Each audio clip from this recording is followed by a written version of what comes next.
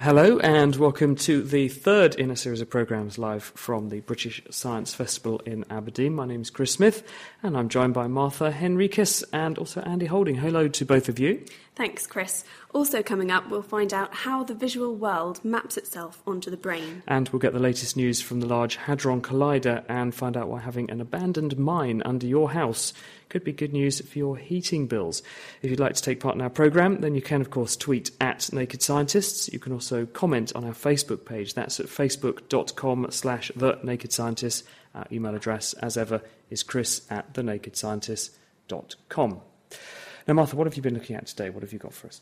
Well, one of my highlights of today was a talk by Fiona Henriques, not just because she shares my surname, no relation, about a common microorganism called Acanthamoeba. Acanthamoeba lives in water. It's in the sea, lakes, tap water, and even bottled water. And it's usually harmless to humans, but it can start causing a real problem if it finds its way onto contact lenses.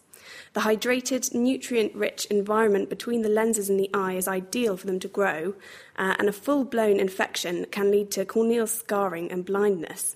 Luckily, these infections are quite rare, with around 75 cases in the UK per year, and these tend to be in immunocompromised individuals, so people who have maybe had an organ transplant and are on drugs to suppress their immune system, and AIDS sufferers are also at risk.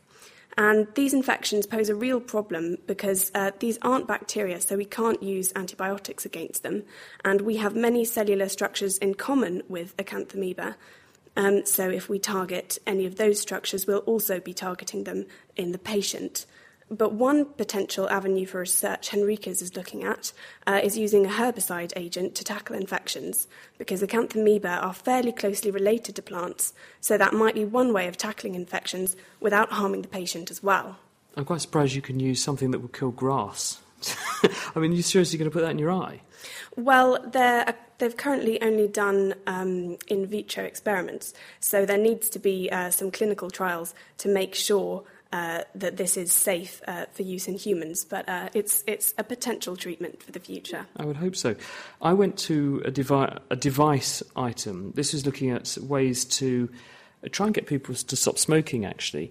What this group, is actually Steve Turner, who's a paediatrician here in Aberdeen, what he's been doing is putting into people's houses particulate monitors. And the idea is to tell them how dirty the air is in their house, because many people think that they're not exposing their children to very much smoke when they smoke, either by opening the back door and blowing the smoke out into the garden or just going out into the garden periodically.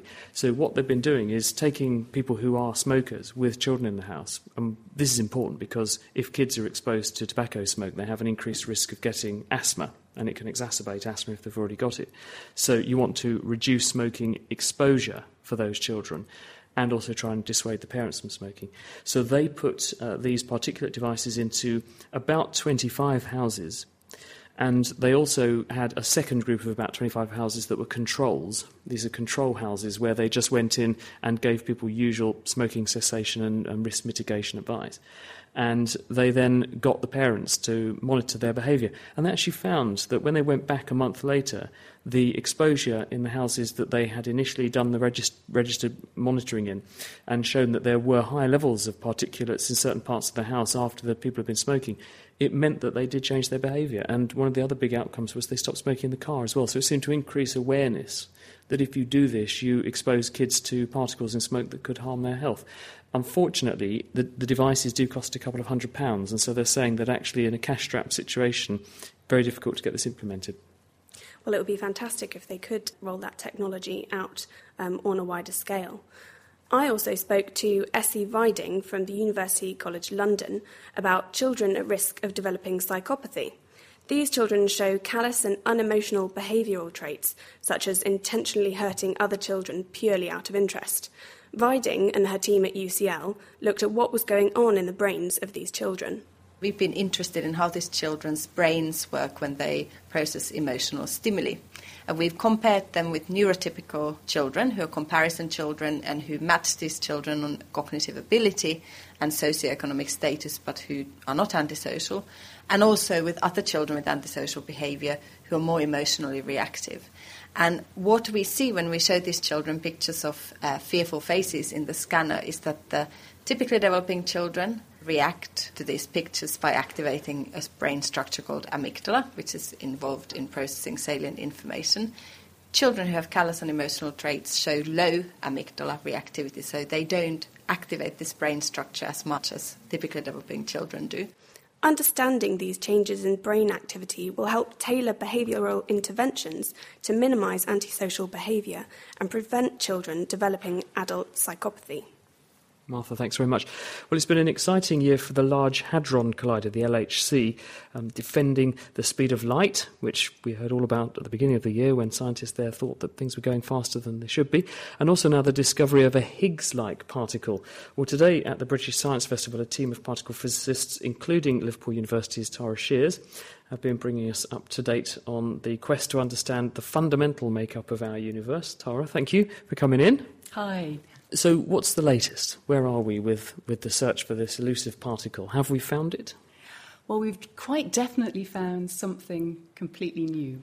We can be sure of that. And I know that the way that physicists are very reticent about claiming exactly what it is that's been discovered is something of a source of amusement for most people.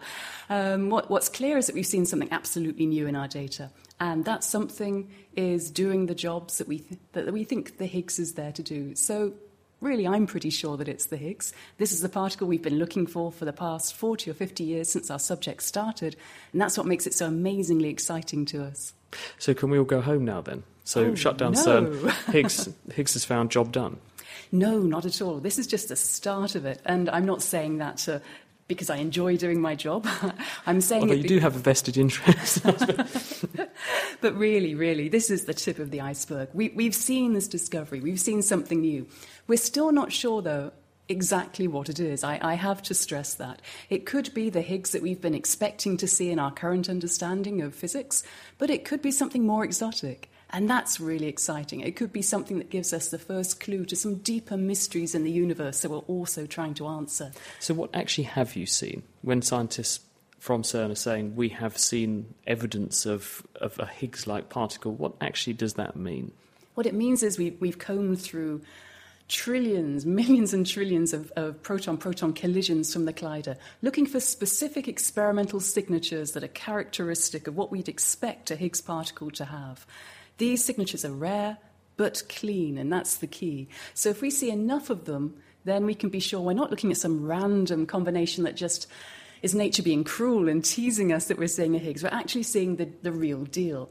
And we have enough data now to really be confident that we're seeing something that isn't a random fluctuation. I mean, we're seeing something at the level of 1 in 10 million, that sort of chance of being a background fluke. So from that point of view, no, it's real. It's real, believe it. People are saying this is definitely some kind of boson. Is it the Higgs boson? What do they mean when they make that fairly cautious statement? So the sort of particle we're looking for a Higgs is the type of particle called a boson, and what that means is it has a quantum property. It has what we call integer spin. That's what makes a boson and not some other type of particle. But as to whether it's a Higgs boson, well, what we're looking at is to see if it behaves in the way that we expect the Higgs to behave. And what we mean by that is we're looking to see how it interacts with the other particles, how often it joins up with them, how often it decays to them. And what makes the Higgs special is that unlike the other bosons in nature that we know about that convey the forces of radioactivity or electromagnetism, this has, in a sense, a more fundamental role. It's responsible for giving the fundamental particles we know about mass, but that also has the knock-on effect of making the forces in the universe behave in the way they do. If you didn't have that Higgs there, then the universe would be completely different. You wouldn't have atoms, you wouldn't have stars, you wouldn't have us. Everything would zip round at the speed of light and wouldn't even coalesce at all. So it's at that level of fundamentalness that we have this interest in seeing this particular particle. When people talk about you actually see the particle, and then on the other hand they're talking about a Higgs field, and the Higgs field is a bit like a gravity field. It's why things have mass.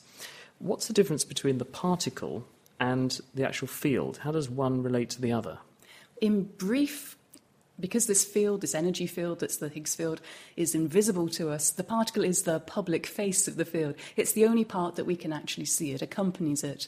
What it means at a slightly deeper level is that if you think of space being filled with this sort of jelly-like, Higgs field-like substance, then a Higgs particle that we see corresponds to a ripple in this field, like a sound wave going through a room where the room is full of air. That's a good analogy to have in your head. So these Higgs particles are everywhere, and they are creating the field or giving rise to the field around them, and matter interacts with that field, which is why matter has mass. Pretty much. The Higgs particles are naturally associated, intimately associated with this field. You don't get one without the other. But fundamental particles moving through this field get their mass by that interaction with the field. So by discovering the Higgs particle, we know that the Higgs field is there. And because we know that the Higgs field is there, we know that that's how particles get their mass. So how does the collision actually give rise to a Higgs particle? Is it that the collision in some way changes the field, and that means that we can see that signature sign of there being a Higgs particle there? Or are we creating a Higgs particle when we do those enormous collisions? If you like, when we have a proton-proton collision at the LHC, we're really shaking the field and giving it sort of a big knock on the side and forcing a Higgs to come out. It's like, going back to my analogy of having a sound wave propagating through a room, it's like you've got an enormous drum at one end that you're beating to make these things happen. So our collisions make the Higgs visible for a very short instance of time. And then we see the debris that the Higgs leaves behind once it decays down. And are they using protons just because they're conveniently A, heavy, and B, charged, so you can spin them at these enormously high energies to make these collisions? Theoretically, could you, if you could steer neutrons and give them equivalent momentum, could you do the same experiment with them? If you could collide neutrons at the same energy, yes, that would work too, because what we're really looking at when we are creating the Higgs is colliding some ingredient of the proton, because it's a composite object, with some ingredient of the other proton. And the same would work with neutrons too. But what makes protons special is, just as you said, they're charged. That means that you can use electromagnetic fields to make them go faster. We need them to go really fast in order to create the energies in the collision needed to generate a Higgs particle sufficiently often for us to see it, which is why really protons offer us the only solution for being able to make it. So what are the next steps now that you'll be focusing on at CERN? What are the big questions? Now you think you've got the Higgs, what's it going to take to firm this up? Where are you going next? The very first question we have to answer is, what sort of Higgs are we looking at? That's very important. And to answer that, we need to look in much greater detail at the way it behaves and compare that behaviour to our theories to see if it's matching up with the Higgs we expect, or whether, as I said, it can be a more exotic version. But that's just one thing we're trying to answer with the LHC. We're also trying to understand what the nature of dark matter is, what it's made of. We're trying to understand what the nature of antimatter is and why we just don't have any in the universe anymore. These are all other areas of research that are ongoing. We're starting to get some unexpected and quite compelling hints of what might be out there. Nothing definitive yet, because it's early days for the LHC. So on our shopping list, besides working out exactly what the Higgs is working out what dark matter is, what antimatter is, how you can fit gravity into the whole picture, how many fundamental particles are. To be honest, the list goes on and on. There's so much to find out. And since you mentioned it, just to finish off, do we think that antimatter interacts with a Higgs particle, or is there the antimatter equivalent of a Higgs particle? That's an extremely interesting question. Antimatter has mass, therefore it must interact with the Higgs to get that mass. But as to whether the Higgs has its own antimatter counterpart, well, that depends very much on the type of Higgs that we're looking at. It could well, or it could be its own antimatter counterpart. I mean, really, it gets very science fiction-y at this point, seeing as we know so little about it. But yes, it's one of the questions we want to know about. Tara, thank you. Tara Shears from the University of Liverpool. Martha. Also at the festival today, a panel of researchers attempted to shed some light on how we perceive the world around us. We discovered why inattentional blindness prevents us from seeing obvious things simply because we're paying attention to something else, and discovered how the brain interprets objects at the edge of our vision. How our visual world is mapped in the brain, and what happens to the brain if we lose vision, is the focus of some research going on at York University, as Professor Tony Morland explained to Ben Valsler. There's a map of the visual world in the brain, and it's point-to-point mapping. So there's one part of the brain which represents the centre of our visual field. And as you move progressively across the brain, more and more distant points are represented, that being distance from the centre as you move out to the side of an image. And is that all proportional? Do we need as much brain for our peripheral vision as we do for the central vision? The central vision has a disproportionately large representation in our brains, and that's kind of makes sense in the context of the fact that our central vision is the vision that's most important to us. It's the vision that we use for reading and for looking at things, whereas our periphery is the part of vision that we use to orientate ourselves to things of interest. When we're talking about vision in the brain, what is the brain actually doing in that region? Because presumably we need different bits of the brain to, say, look at a word, and then another part will tell us what the meaning is, and maybe another part will attach that to some memories. We're talking about the visual centre. What bit of that job does that do? That is a really good question. The mapping that I've spoken about comes in multiple forms. So we're very interested in a number of these different maps. There's one which is very large. It's called the primary visual cortex. It's about the size of a credit card in each of your hemispheres. Beyond that, however, there are multiple maps. They become increasingly small, and the view is that they also become increasingly specialized. So when you talk about different roles, for instance, of extracting different information from our visual world, these additional maps may well perform those features. I have to say, we're really in the foothills of understanding that in the human brain. The last time I looked, there are probably over 20 different maps of the visual world in our brains, and we really don't understand which functions they perform. How are we actually able to observe them? What are we doing now to shed light on these brain regions and how it maps out? The very first map, I should say, was discovered a very long time ago by a neurologist in London who looked at gunshot wound victims, and he found out which part of the visual field people couldn't see in when they had a gunshot wound to a particular part of the brain. And from those studies of many, many gunshot wound victims, he established this map, this first map, the map we call the primary visual cortex.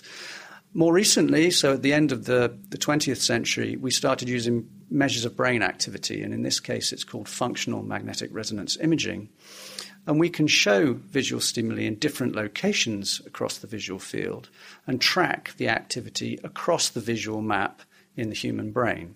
So we go about assessing that map using that technique. I assume, as with all things human, everybody is, to one extent or another, special and unique. Do you see different maps for different people, or is it such an important feature that it's conserved throughout all of us? The first map appears to be conserved. I'd wager that early maps certainly are. We've been looking at the visual maps of normally sighted individuals for a long time now, and we don't see many discrepancies. And that's for people with normal, healthy vision. What about people who've lost part of their vision? Well, people who have lost part of their vision, and the people that we've looked at are people who've lost central vision. It's not so much whether they have maps or not, it's whether the primary visual map that we can measure most accurately and which is largest, whether that's changed in a way that might reflect reorganization of that map. We've seen a yes and a no answer to that question. There are individuals who are born with an anatomically perfectly normal retina, but the very center of it is not functional. Now, you would expect them to have laid down the sort of anatomical connections from their eye to brain, so you would expect their map to be pretty much normal on those terms. But as they develop, you might suppose that because they only have functioning peripheral vision and not central vision, that the map might change to accommodate that. It turns out that that seems to be a feature of their maps, that they do seem to stretch in that way. The interesting feature, however, is that that elasticity is not something we've been able to detect in patients who suffer from visual loss late in life. And this is a result of a disease called age-related macular degeneration. It's the most common form of blindness in the adult population in the Western world. And in those individuals, we don't see the plasticity or as elasticity, as you described it, of this map. So it seems to be very highly conserved once it's been laid down. What does this brain reorganisation mean for perception of vision? So you've lost part of your vision, your brain then adapts. How does that compare to healthy people? Are there any ways we can actually find out? There are phenomena that individuals experience when they lose central vision. They don't, for instance, walk around feeling that there's a big black splodge where they're looking. The idea might be that some brain mechanisms may be involved in sort of washing that splodge away, if you like. It seems clear that those mechanisms, certainly for the patients we look at, aren't really at the level of that very first visual map. So it may be further, what we would say, downstream in terms of the visual system that might occur. So what's the next step for you? What else do you need to do in terms of this research in order to shed some more light on it? The thing that we're really interested in at the moment is trying to understand that the parts of the brain that no longer receive information from the eye, what do they end up doing? They don't seem to have taken on a new role. They're starved of the normal input that they would normally receive. And there is some evidence that there is atrophy, so a reduction in that tissue. That is a bit of a concern because there are treatments now which are aimed at restoring the function to the retina. And once that's done, you've got to rely on the brain being ready to receive those signals. So we're just interested to see what's going on in that, what we might think of as a blank hole in the brain in terms of its responses. Is it really going to be healthy enough to take this restored function from the eye? And we're hopeful it will be, but that's another question for us to answer in the future. Professor Tony Morland, who started that work while at Stanford University and now follows it up from his position in York. Andy, what have you been doing today? As well as interesting science, there has been some interesting technology here today. I caught up with David Banks from Hollywell Consultancy Limited today to discuss a rather unusual bike. Well, the bike is actually incidental. It's the heat pump that you should be looking at. The bike is just the means of driving it. A heat pump, put very simply, it's a device that transfers heat from, for example, a cold body to a hot body. If I hop on this bike right now and start pedalling away, what actually happens? Well, you pedalling the bike will drive a compressor, which in turn drives a cycle of refrigerant in a compression-expansion cycle. And without going into the details of how exactly that works, the net effect is to suck heat out of one side of the heat pump, the sort of intake, if you like, and reject that heat at a higher temperature through a heat exchanger, which effectively is the exhaust of the heat pump. So how efficient is this? Because how much energy do you have to put in to pump it? Is it presumably it's less than the amount of heat we're transferring? Yeah, otherwise there would be no point in doing it, of course. So a typical efficiency would be maybe 350% or 400%. If it's 400%, that means that if we put 1 kilowatt of electrical energy in to power the compressor, we transfer 3 kilowatts of heat out of the ground and get a grand total of 4 kilowatts of heat delivered to our home. So are there any things you have to worry about if we start doing this? If we start putting huge amounts of heat out of something, can something go wrong, or is this a nice free way of getting energy for our houses? Well, it's both, yes. If it's designed properly, it can be a nice, not entirely free way of getting energy from the ground, because, of course, you still have to pay for a small amount of electricity. But there are things that can go wrong with it. These systems are complicated. You actually need to integrate a lot of skills, geological skills, architectural skills, plumbing, mechanical engineering. So it is quite complex to get it right. The other thing that can go wrong is simply, if you try and suck too much heat out of the ground, it'll get too cold down there, and eventually you can freeze the ground, and that can have all sorts of undesirable consequences like frost heave, formation of ice wedges in the ground, and this kind of thing. But if it's designed correctly by a well-informed designer and installer, it can be a very efficient way of providing heating to your home, both efficient in terms of cost and efficient in terms of carbon dioxide. So if I hopped onto this bike right now, would I be able to get myself a nice chilled beer? Yeah, if you would need it, because you would have to pedal quite hard. This is not an efficient heat pump, but it does work. If you pedaled hard enough and long enough, you would cool down the tank of water on the evaporator side of the heat pump to a temperature where you could chill a beer. The heat that you would have sucked out of that tank of water in the beer would appear at the condenser side of the heat pump as energy you could use to heat your house. Can I cook a burger? You'd be struggling to cook a burger, I think. But certainly to chill a can of beer, you might be onto a better bet with that. David Banks was talking with Andy Holding. Thank you, Andrew. So how can we actually put the principle of heat pumps into practice in towns and cities? It turns out that scientists may have discovered a use for old mines. Dermot Campbell is an Edinburgh-based geologist with the British Geological Survey. So what's your idea? What are you proposing?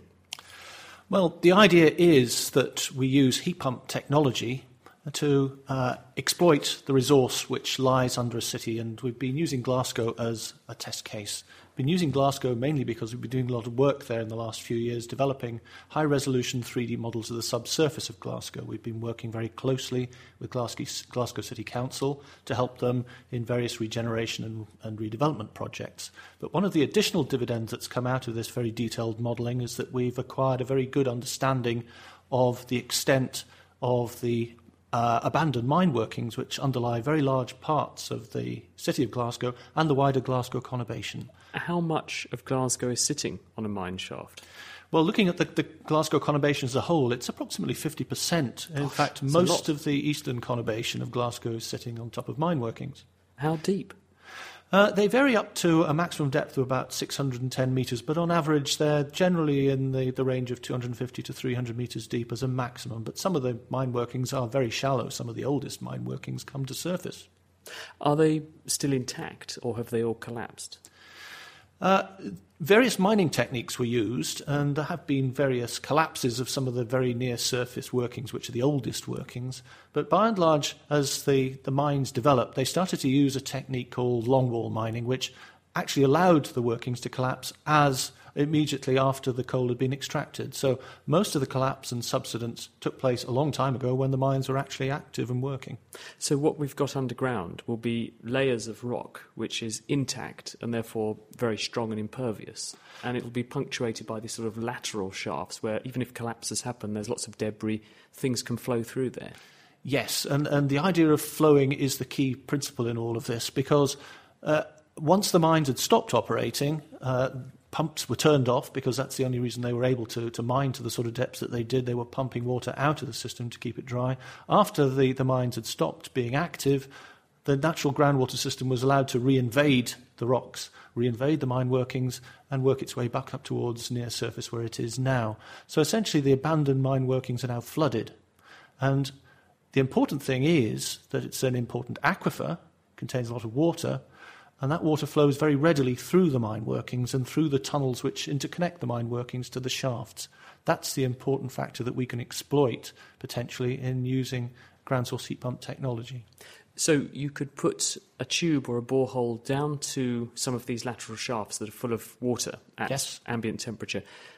Will this therefore exploit the fact that some bits of the mine are going to be at a different temperature than others, and you're using that temperature gradient? Very much so. Now, the idea isn't entirely new. There are working systems, usually on a small scale, and in fact there's an example in Glasgow which has been operating now for 13 years, providing space heating for some 16, 17 houses in a housing association project. It was a very innovative piece of thinking by the architect who developed the project. And the deeper, essentially, you drill into the workings, the warmer the water is likely to get. We're not dealing with geothermal energy here, we're dealing with thermogeological energy, essentially energy that's coming from the sun. It's warming the surface and working its way down. But there is an increase of temperature with depth. And generally the idea is that the deeper you can drill into the system, the warmer the water will be. Therefore, there's that added advantage. You can then pump that water to surface, extract some of the heat using heat exchangers, essentially the technology we have in our fridges, and then return slightly cooler water to a shallower level in the mine workings. Now, isn't that quite inefficient, having to move large amounts of water, because that's heavy? Could you not pump the refrigerant down, or the chemical used in the heat pump system? Would that not be easier? That essentially would be the technology of what's called a closed-loop system. Now, they tend to work efficiently only on a very small scale, so if we really want to upscale the whole process, we need to think in terms of moving the water around the system in an open-loop way. So you pull out some of the warmer water and extract the heat from it using the heat pump technology. Yes. and then return the colder water to a different part of the mine. Yes, and a shallower part of the mine typically, and this is what has been done in the largest current working example of such a system in the southern Netherlands. It's a demonstrator project which came on stream in 2008. It had some support from the European Union Interreg Fund to get the project up and running, but developers buy the heat technology from a company that was set up by the local authority there. Is there any risk, though, with doing this? Because you're putting water, albeit only a tiny amount cooler, in one part of the mine, having taken the energy out. This could potentially affect the pressure, could it not? Or the effect on the rock, it could make the rock contract or expand differentially across the mine workings. Is that not a risk? I don't think pressure's the real issue at stake, because the sorts of volumes of water that we're moving around the systems would be tens of litres a second potentially. So we're not moving colossal amounts of water around the system. But certainly the change in temperature of the rock mass is something that we have to take account of, especially in relation to some of the oldest workings, which left pillars of rock in place holding the roof of the workings up. And colleagues of ours in Edinburgh University are looking at this aspect now and looking at the potential stresses that this might create. But we think on the sort of scale that we're likely to operate the process, it wouldn't be a major issue. But we've got further work to do on this aspect. It's certainly something that needs to be considered. But we also have other experience to draw on from the working schemes which exist already in the Netherlands, and other schemes are coming on stream in Poland, Germany, Spain, and elsewhere. That's very reassuring. But based on the maps you've made, how much energy do you think is down there in terms of the capacity of that system to supply how much of Glasgow, for example? Well, we've used various ways of looking at this, but a flow rate method, which considers the sort of borehole yields that you might get from mine workings and the temperature of the waters that you would be exploiting. We've come up with various scenarios, one of which suggests that using 4 boreholes per square kilometre in areas where there are mine workings, extracting up to 10 degrees centigrade, which is more than we would normally anticipate doing, you could potentially provide up to 40% of Glasgow's space heating requirements. And that's on a fairly sustainable basis for potentially up to 100 years. How many people in Glasgow? 1.2 million people live in the Glasgow conurbation, 600,000 within the city of Glasgow itself, but about half of those live above mine working.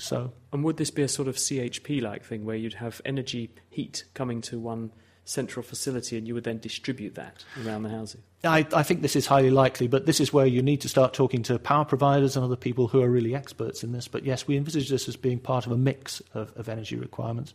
To make use of ground source heat energy, we really need to consider adaptations of the properties that you'd be providing space heatings for. They have to be well insulated, and new builds are possibly the best way of achieving this. And of course, Glasgow is embarking on huge building programs, so there may be real opportunities to do this. Presumably Glasgow is not unique in having mine workings under it either. It certainly isn't. No, in fact, a large proportion of the Midland Valley of Scotland, for example, lives above or close to mine workings, and there are major coalfield areas in northeast of England, the northwest of England, the Yorkshire coalfield, the Midlands, South Wales, and so on. So quite a significant part of the British population. So if you get this working here, then you could extrapolate this across the country. Very much so, and that would be something that we would really like to see if it could be achieved. Yes. Let's hope so. Dermot Campbell, thank you very much. That concludes our presentation today from the British Science Association Science Festival here at the University of Aberdeen. If you have any questions or feedback for us, then do get in touch. It's chris@thenakedscientist.com. You can go to our Facebook page, which is facebook.com/thenakedscientists, or you can tweet @nakedscientists. From us here in Aberdeen, thank you very much to Ben for producing, Martha helping me present, and Andy Holding. Until tomorrow, goodbye. Hey, folks, I'm Mark Maron from the WTF Podcast, and this episode is brought to you by Kleenex Ultra Soft Tissues, your ally to help tackle your allergy symptoms this season. I love the change of seasons, but nobody loves pollen and all those other things floating in the air that make you sneeze during this nice weather. Kleenex Ultra Soft Tissues are hypoallergenic and allergist approved, so fight back against watery eyes and runny noses without worrying about irritating your skin. For this allergy season, grab Kleenex and face allergies head on.